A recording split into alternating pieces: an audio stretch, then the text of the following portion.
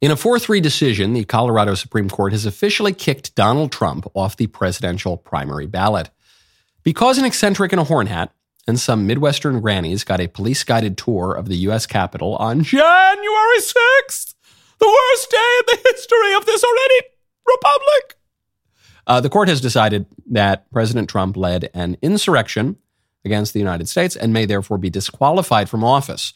The legal reasoning is, as you might imagine, rather weak. The court argued that if it didn't take the unprecedented action of exercising, listen to this, of exercising an anti-Confederate provision of a Civil War-era constitutional amendment to impede a presidential candidate from running for office, then, if it didn't do that, it would thereby forfeit any right to prevent anyone from running for president. You have a 20-something foreign national who shows up in America. The court, unless it enforces this provision against Trump, would not be able to stop that random young foreigner from running for president. I'm not joking. That is actually in the court's writing here. The court's reasoning argues that if it does not radically reinterpret this 150-year-old constitutional provision to stop a popular former president from seeking a second term, then all of the actual constitutional requirements for the presidency, 35 years old, natural-born citizen, all of those somehow would go out the window too. I'm not even sure how to engage with this kind of legal argument. It is so absurd on its face. But the legal reasoning is not actually as absurd as the political reasoning, brought to you by the self-appointed defenders of democracy, who now hold that the only way to defend democracy is to prohibit people from voting for the popular candidate. I'm Michael Knowles. This is The Michael Knowles Show.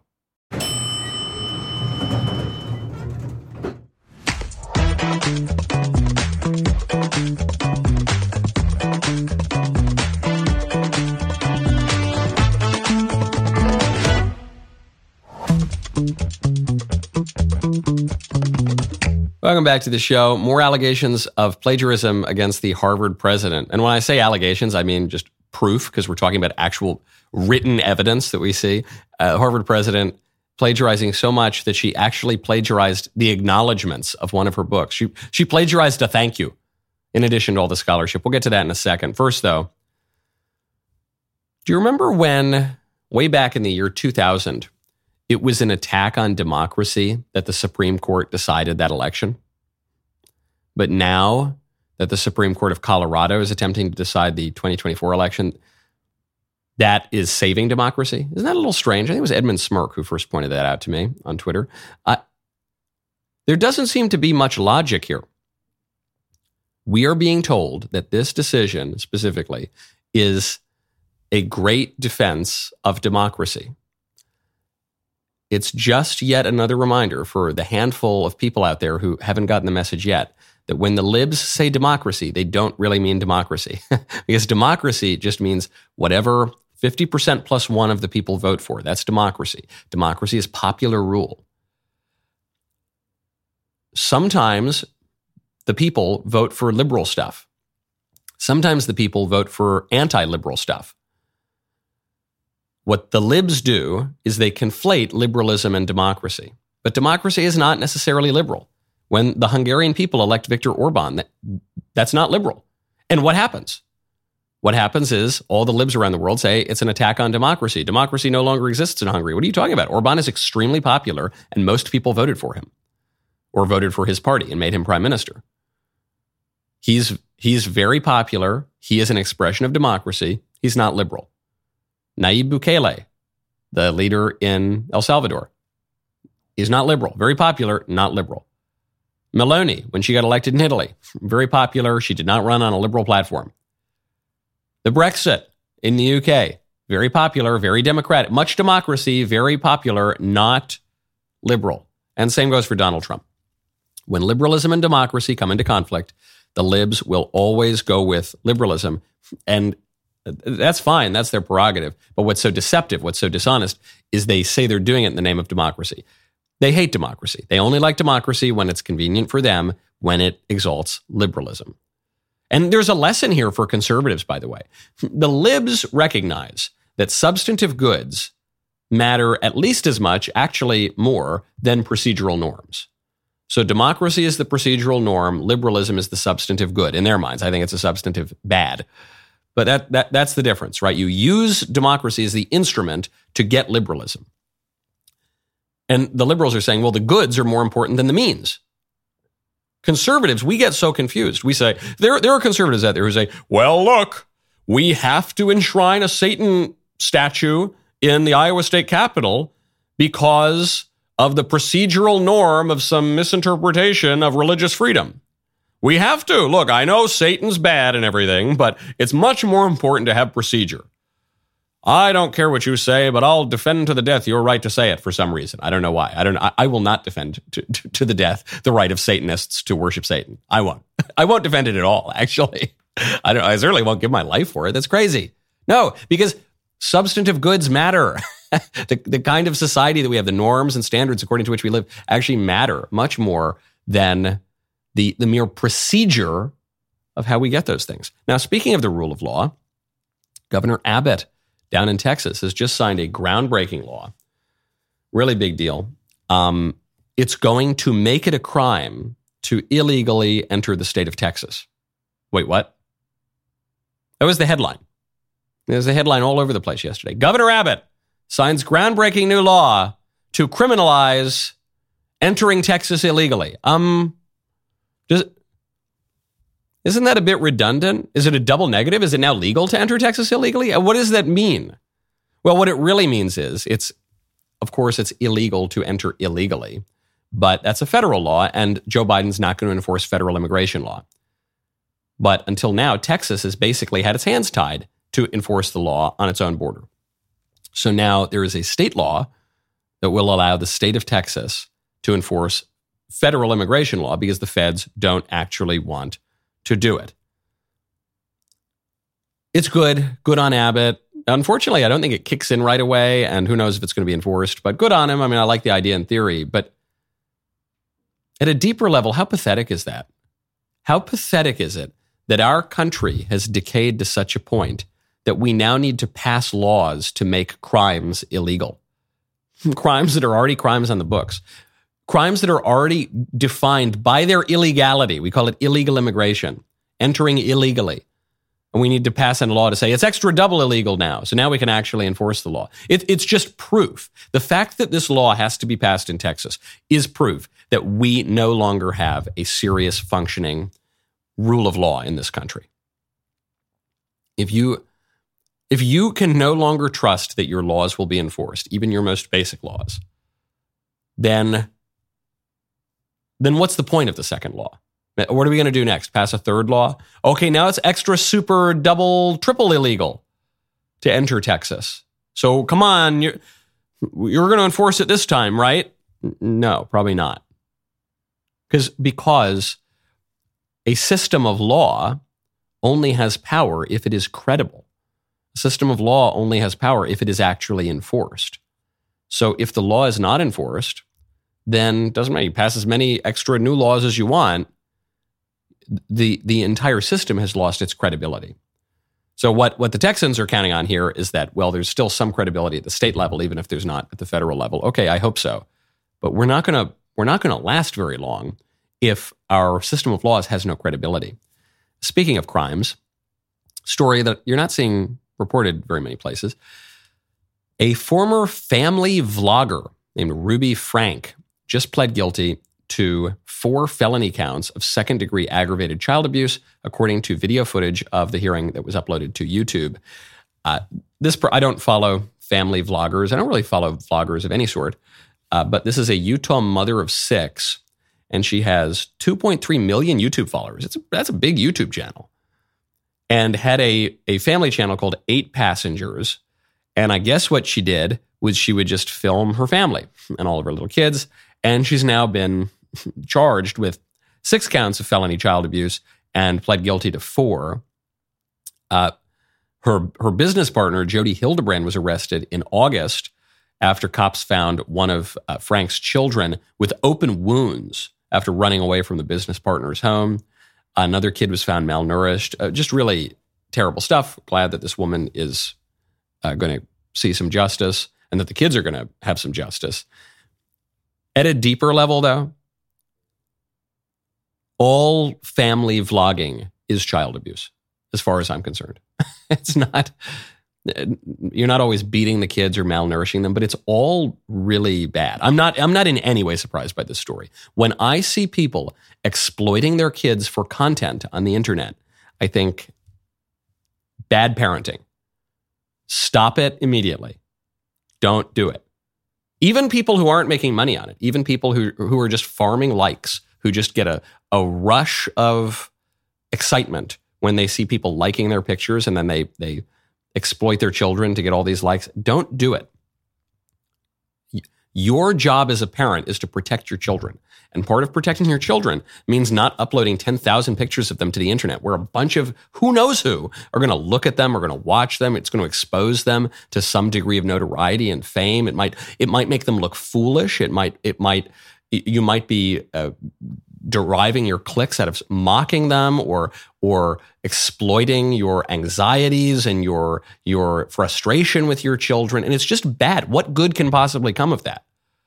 It is a problem that we've been talking about for weeks now in all sorts of different areas. We were talking about surrogacy a couple of weeks ago, about how the problem with surrogacy is that it commoditizes human beings. We shouldn't treat human beings as means to an end. We shouldn't treat human beings as objects for our enjoyment or our benefit. We should treat human beings as ends in themselves, not to be commoditized, not to be turned into vessels for rent, not to be turned into products to be purchased, like you see in the case of IVF and surrogacy, not to be turned into media objects to exploit for clicks or likes or money. It's just wrong. These are your kids. Don't do it. It's bad. That is the difference between this woman who just pled guilty to malnourishing and beating her kids or whatever the charges were, 4 felony counts. The difference between her and every other family vlogger, blogger posting a million pictures of your kids for all the world to see is a difference of degree. It is not a difference in kind. So if you're doing it, cut it out, okay? That is some really golden advice that I'm giving you right now. And when you want actual physical gold, you got to check out Birch Gold.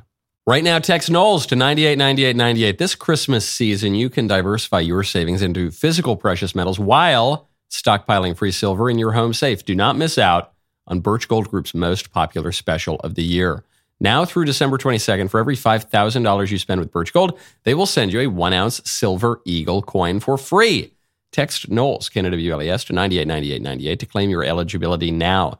You can purchase gold and silver and have it shipped directly to your home, or have Birch Gold's precious metal specialists help you convert an existing IRA or 401k into a tax-sheltered IRA in gold for no money out of pocket. And they will send you free silver for every $5,000 you purchase. Keep it for yourself or give something with real value as a stocking stuffer this year. That's a very good stocking stuffer. Just text keyword Knowles to 989898 to claim your eligibility. With an A+ rating with the Better Business Bureau, thousands of happy customers, now is the best time to buy gold from Birch Gold. Text Knowles, KNWLES, to 989898. Claim your eligibility for free silver on qualifying purchases before December 22nd. That is Knowles, KNWLES, to 989898. Speaking of courts, you know Sandra Day O'Connor died?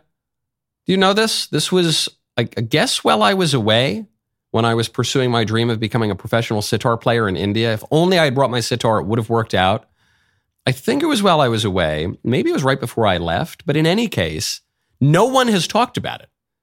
You remember when Ruth Bader Ginsburg died and it was all we heard about for months?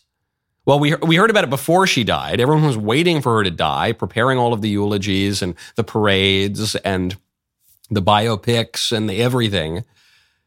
And then she died, and then it was another 2 months of mourning. And then Sandra Day O'Connor dies. No one even thinks about it. Most people don't even know who she is. Everyone remembers Ruth Bader Ginsburg, the first woman on the Supreme Court. But no one remembers Sandra Day O'Connor, the actual first woman on the Supreme Court.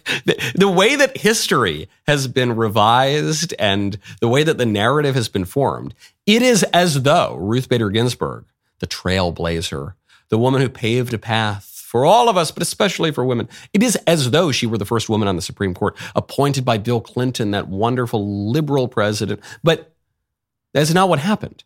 The first woman on the court was Sandra Day O'Connor, who was at least vaguely conservative, who was appointed by Ronald Reagan. But that doesn't work with the narrative. It doesn't fit. I'm not even the biggest fan of Sandra Day O'Connor's jurisprudence, but it seems rather unfair that she's written out of history. But of course, she was going to be written out of the story. The story is already written, okay?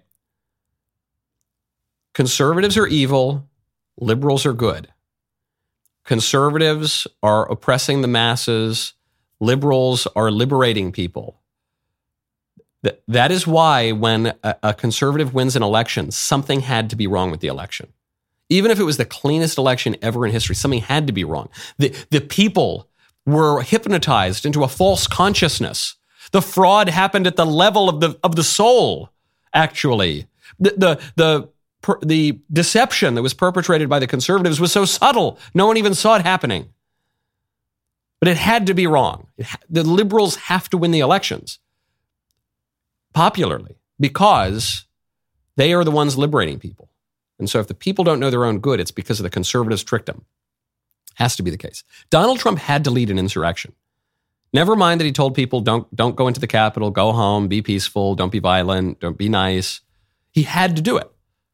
The horn hat guy had to be an evil insurrectionist on the brink of a coup d'etat about to shred the Constitution. It doesn't matter that the video footage showed that he was getting a private tour around the Capitol by the police.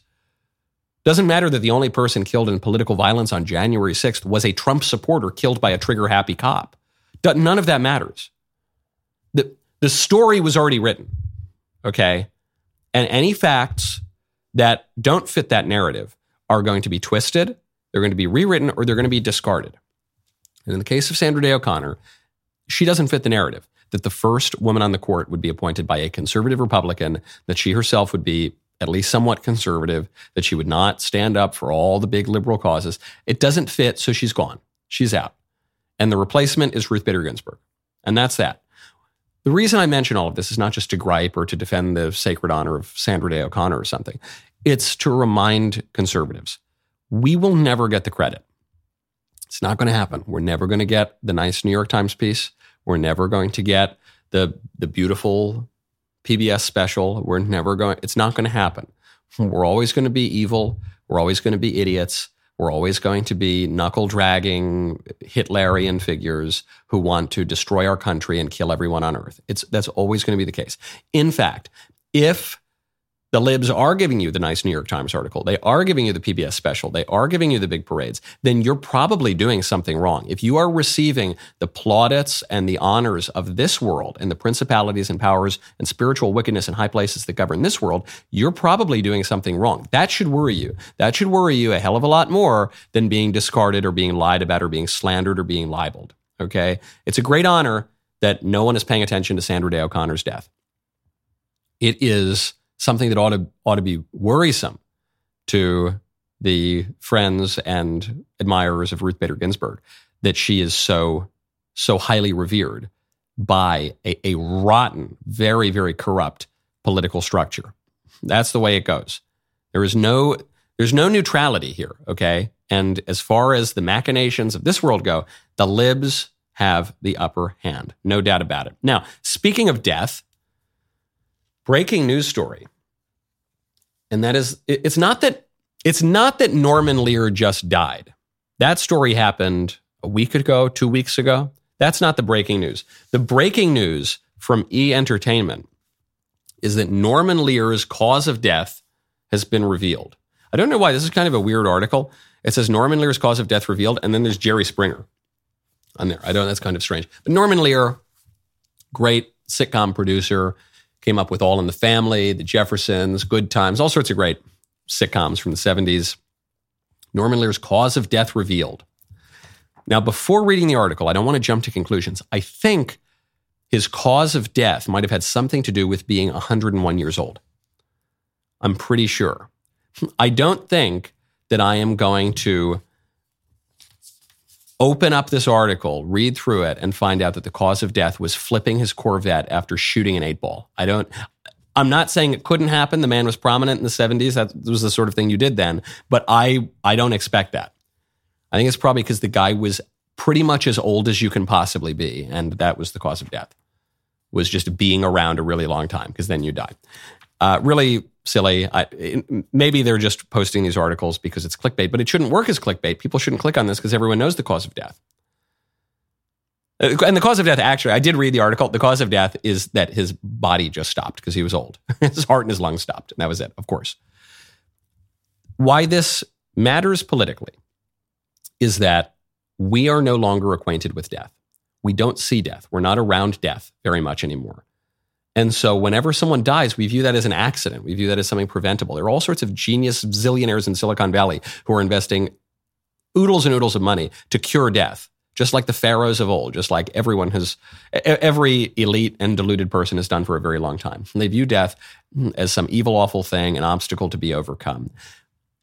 No one here gets out alive, okay? And in a way, while death is a curse for the disobedience of our first parents in the Garden of Eden, it's also a way out, because you don't want to live forever in a fallen world. That would be a terribly painful experience. And we do have the opportunity to live forever, but it's not in the way that that liberal utopians think it is. It's not by putting our brains in a vat or something like that. The way to do that is to, accept our Lord and Savior Jesus Christ and traditional religion, and to transcend this world. That's the way to do it. We can't deal with that now. We don't like that idea. We don't even like the idea of death, so we look away from it. We don't have funerals anymore. We have celebrations of life. We don't have 3-day wakes anymore. We don't have wakes at all. We don't want to look at the body. And when a 101-year-old dies, we say, golly, what got him? What got him? I don't know. The same thing that's going to get you, probably. If you're lucky, the same thing that's going to get you, which is time. Now, speaking of life and death, now is the time to go check out Preborn. Right now, go to preborn.com/Knowles. This Christmas season is rapidly approaching. While you are writing out your Christmas list, remember that we are now in the season of giving. And if you are not sure what to give, I will tell you, give the gift of life through our partnership with Preborn. Preborn is an organization that has rescued over 270,000 babies from abortion by offering free ultrasounds to abortion-minded women. Once these women meet their babies for the first time, they hear that heartbeat, the baby's chance at life is doubled. It's very simple. Woman hears the ultrasound, twice as likely not to abort her child. For just $28, you can save a life by sponsoring a mother's ultrasound. Preborn also supports mothers by providing them with diapers, car seats, counseling, and more. Every day, Preborn's network of clinics rescues 200 babies as they compete head-to-head with the abortion giants. Now, through a match, your tax-deductible gift is doubled. Your donation offers double the blessings, and that is double the chance at life for a baby. Now is the time to put your year-end write-offs to work. Have your donation matched today by dialing pound 250, saying keyword baby. That is pound 250, keyword baby, or donate securely at preborn.com/Knowles. That is preborn.com/KNWLES. Christmas is only a few days away. If you are searching for the perfect gift for your family, your friends, your colleagues, even yourself, we got you covered. Daily Wire Plus annual subscriptions are 30% off. That is 1 year of unlimited access to ad-free, uncensored, exclusive content from all your favorite Daily Wire hosts for 30% off, along with on-demand access to groundbreaking entertainment and documentaries leading the charge in the culture war. Trust me, you don't want to miss what we have coming in 2024.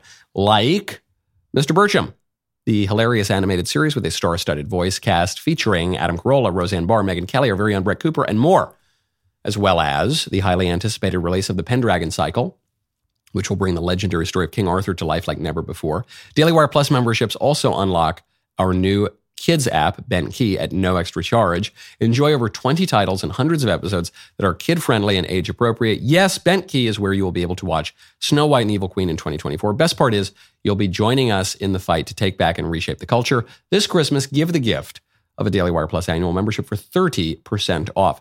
Go to dailywire.com/subscribe and join today. Now, speaking of entertainment and the media, this is a great story. I love this. The New York Times is attacking us for Chipchilla. That's our most popular kids show. My little boy, sometimes he goes to bed at night and says, "Hey, Dad, can I bring Chipchilla?" And he's got a little stuffed animal. He loves Chipchilla. The fantasy of the fun TV dad in the children's series Bluey and its conservative knockoff, Chipchilla. That's how they describe it. They say we're knocking off. Because we have a basic children's show that's normal, that was like every children's show until 20 years ago. They say, it's a knockoff. Boundlessly attentive fathers step in to assuage parental anxieties. So the New York Times is attacking not just Chipchilla, but also this show Bluey, which I've never seen, but I guess it's a similar type of show. It's just a show that would have been normal kids content, like all kids content 20, 30, 40 years ago.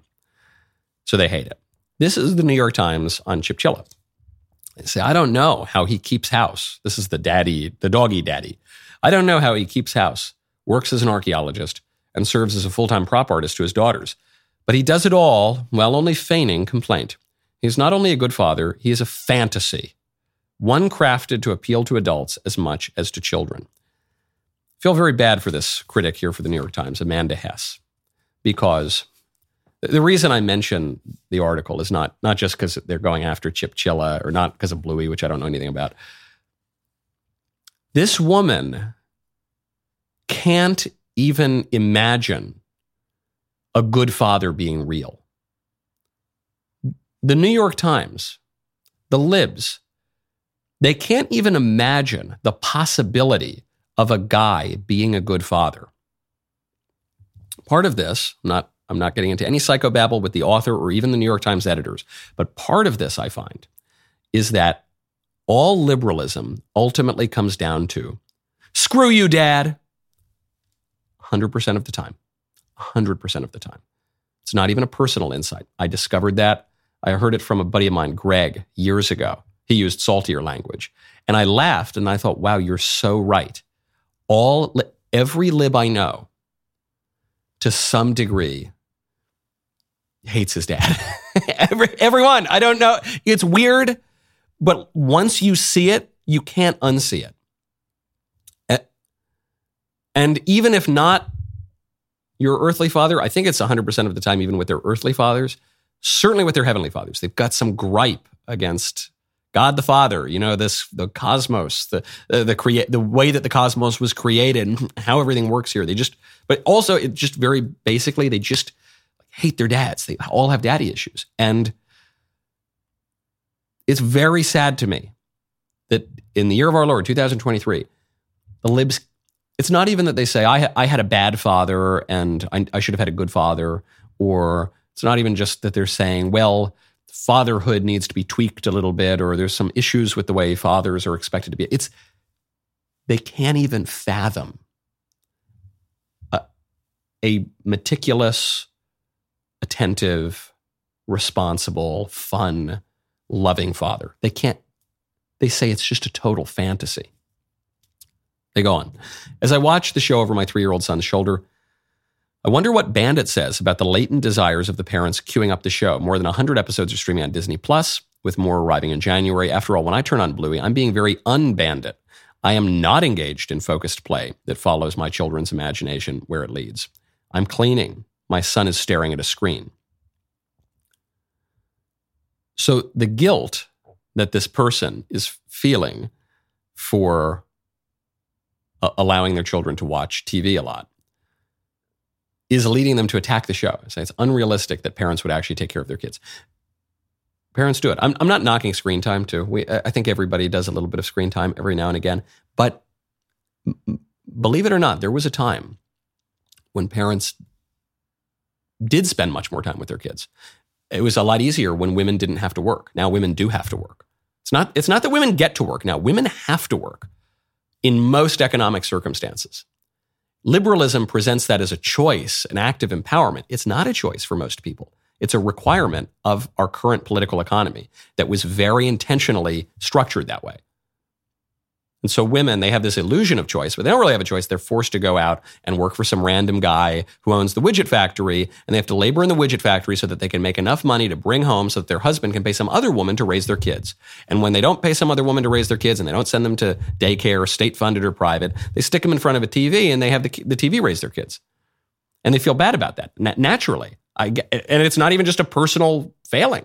It's a social failing. It's a political failing that we now have a political economy that almost forces you to do that. But that tension, that feeling of guilt is what is impelling, very clearly, she's explaining it here. It's impelling some of her anger, some of her dissatisfaction with the show. She goes on.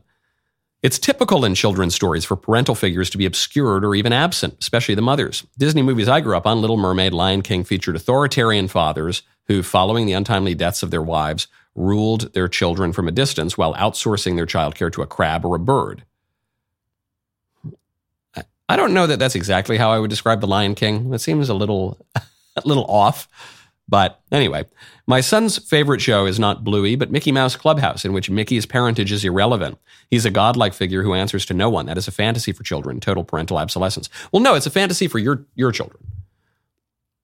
That's the difference here. This New York Times writer, I don't know where this person lives. I guess New York, I should assume, but who knows? It's a big newspaper. She has inculcated certain values in her children. We all do, inevitably. That's what education is. That's what parenting is. And so what the liberals do is they inculcate liberal values. And the liberal value is one of not the unity of the generations, not of respecting one's elders and caring for one's young and recognizing an unbroken thread between the generations that gives us a respect and a reverence and a care for the traditions and the institutions that we've inherited and a desire, a charitable desire to pass those on to future generations. It gives one the desire to break free of all of that, to view the past as baggage, as a burden, as oppression, to view the future as something that does not deserve our care or our attention. It's not our responsibility to break free of all the bonds of politics, which is viewed as oppression, the bonds of family, also viewed as oppression, the bonds of morality, also, it's all viewed as oppression, even the bonds of biology now, in this case, where people are told to break free of their very bodies, so that if their body shows their identity to be one thing, they will break free of that. They'll say, damn my body, who cares? I'm going to be something totally different. That's a liberal view. The view that the little child, that the individual should be God, that's the liberal view. That's not good. Not the kind of thing you want to inculcate in your kid. But the New York Times writer, the New York Times editors can't imagine that in the conservative parts of the country, in the conservative households, that's not the child's fantasy. Because children's fantasies they don't just pop out of the air, okay? They develop as the children are educated. Children are sponges, and desire is mimetic. So the way that we human beings come to desire something is not just written into the code of our DNA necessarily, and it's not just because an object is intrinsically desirable. It's mimetic. We observe the desires of those around us, especially those closest to us and those we respect, like our parents, and we emulate those very desires. Clearest example of this is a Rolex watch. No one really desires a Rolex watch because they know all that much about horology. No one really desires a Rolex watch. Some people like the way it looks. Some people like the history of it. Some people but the biggest driver for why people desire Rolex watches is because other people desire them. The reason that you covet your neighbor's wife is not because she's the hottest chick around. It's because she's your neighbor's wife. In fact, that's why coveting, that's why mimetic desire is included multiple times in the 10 Commandments, because that's so intrinsic to human nature and human desire. And so this woman seems completely unaware, oblivious, that she has cultivated certain desires in her kid, and that's the desire to be a god. That's the desire to be totally free of all bonds, free of parents. That's not the desire that conservatives cultivate in their kids. What conservatives cultivate in their kids is, I think, a much healthier desire, which is to love your family, love your community, respect your parents. Be happy when your dad stays home and plays around with you. She goes on. I wonder if one of the upsides of Bluey from a parent's perspective is that it works to absolve our guilt over screen time if we feel bad for ignoring or subduing our children. There we go. There's a little bit of self-awareness creeping in. Yeah. I wonder if. Bluey at least offers a simulation of boundless parental attention. Right. You're becoming self-aware, New York Times lady, and you're recognizing that that's a good thing to have your parents pay a lot of attention to you. And it would be nice if parents did that out of choice, or even were able to do that, and our political economy were not such that you had to go to the widget factory all day. Yeah, you're right. Why do you have that guilt? Because By enacting liberalism, you are denying things that we know naturally to be good. The moms in Bluey, this is the final paragraph I'll mention. It's a long article, it's worth reading. The moms in Bluey and Chipchilla, Chili and Chinny, don't get the classic Disney movie treatment. They're allowed to live. They get to join in the fun too, though Chili is more level-headed than her husband and Chinny is stern. Both mothers are granted supporting roles in their children's imaginative worlds, though they are somewhat sidelined by their plots, often because of their work outside and within the home. In Chipchilla, this is the money line. In Chipchilla, Chinny is the one stuck holding the laundry basket. And that is why the New York Times ladies of the world, the liberals of the world, won't be able to resolve the tension they're feeling. Because they're just like their little kids demanding to be gods. They're just like their little kids demanding to be totally free of all natural constraint and all natural inclinations. Because they resent that the woman might do the laundry and that the man might go to work outside of the home. Everybody works. They resent that. They resent that men and women are different. But someone's going to have to go work outside the home. So if you deny that men and women are different, then you're both going to go to work outside the home. And if you both go to work outside the home, then you're just not going to get to spend as much time with your kids. And that's a sad fact. These are the people who want this. The New York Times, these are the people who are driving this. There are so many people I know.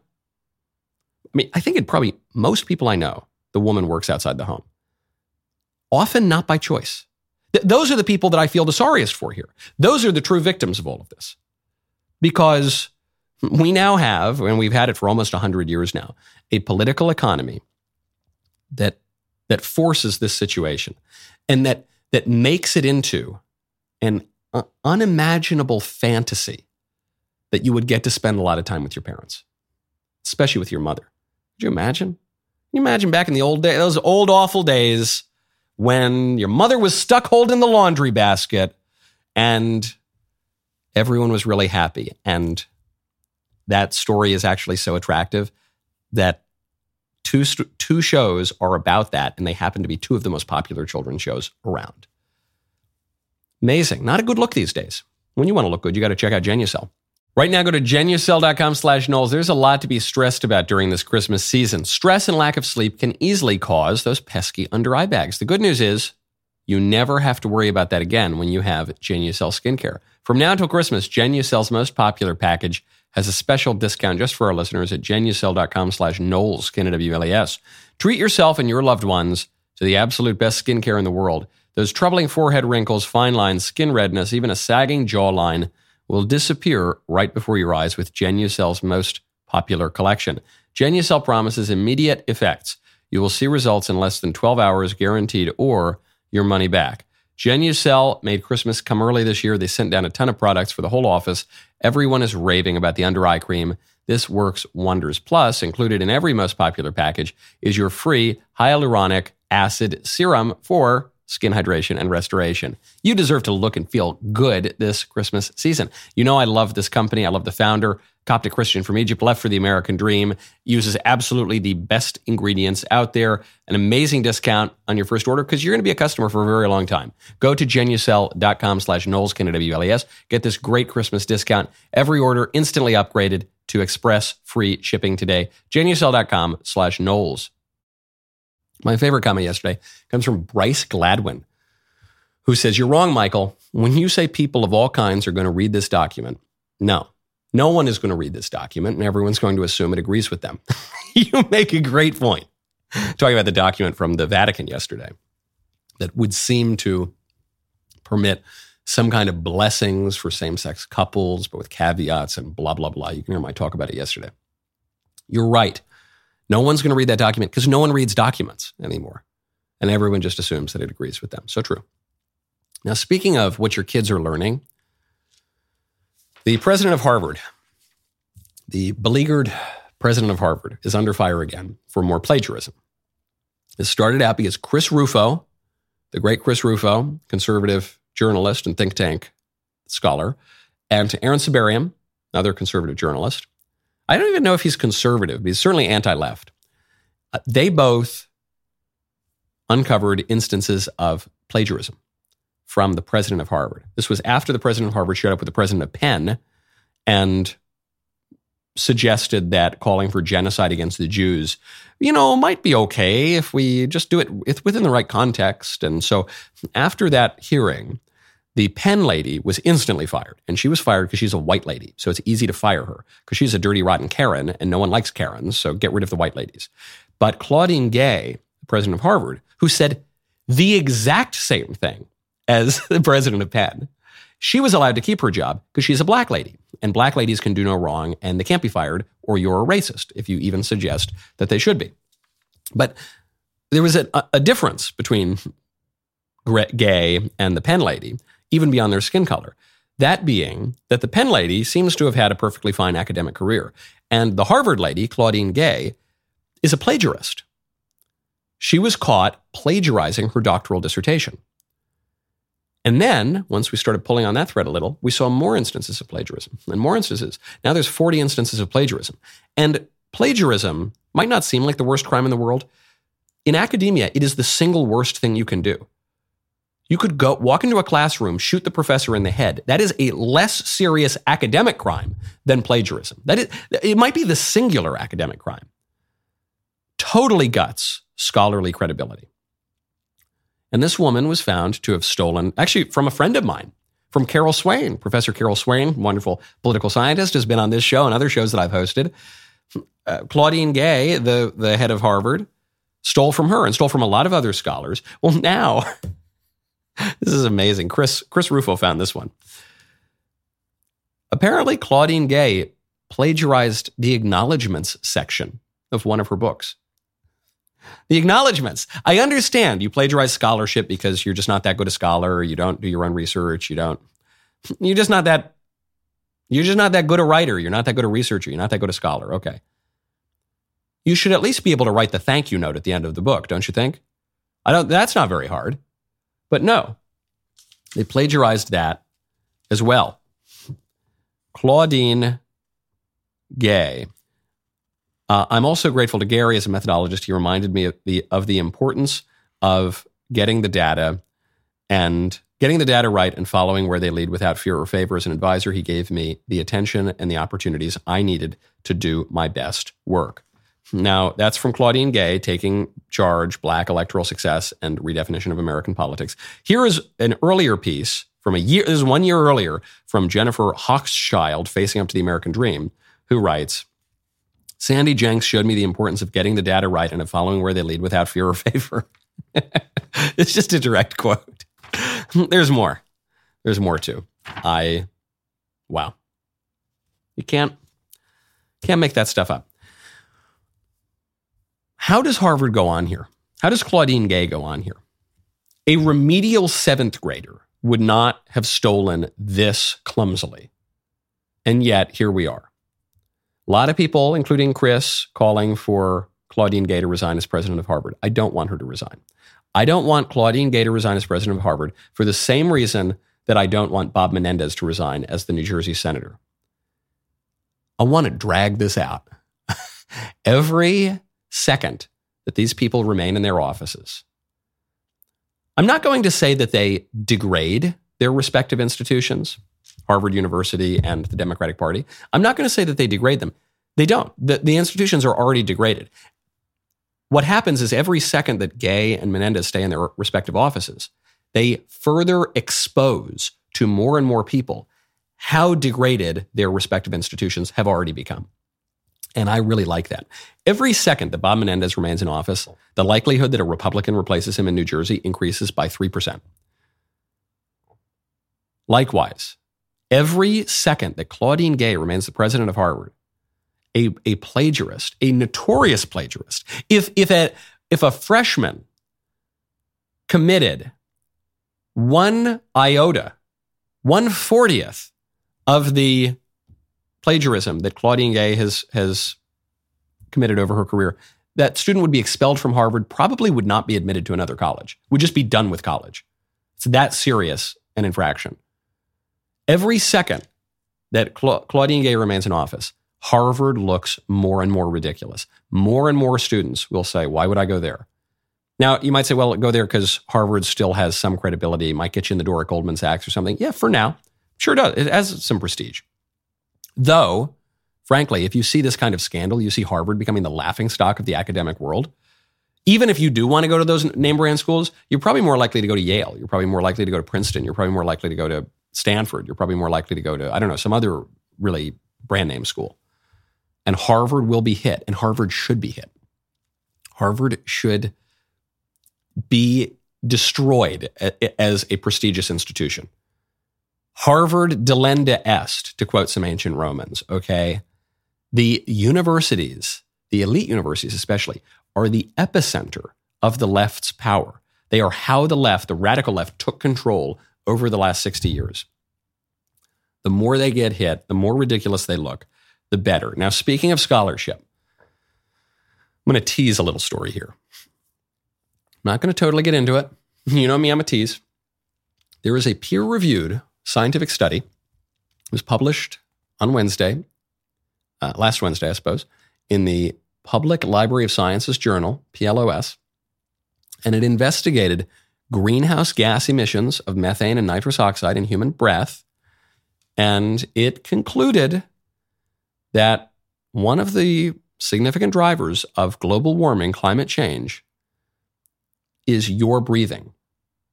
You, when you breathe, when you do the thing that is most basic to sustain your life, you're destroying the world. The inference, I suppose, the conclusion that we have to draw from this is that if you want to save the world, you have to stop breathing. We need to get rid of all the humans. And this was always the way that this global warming cult was going to end. This global warming suicide cult was always going to end with this study. We'll get to it tomorrow. Today, however, is Woke Wednesday. The rest of the show continues. Now, you don't want to miss it. Become a member. Use code Knowles, KNWLAS, at checkout for 2 months free on all annual plans.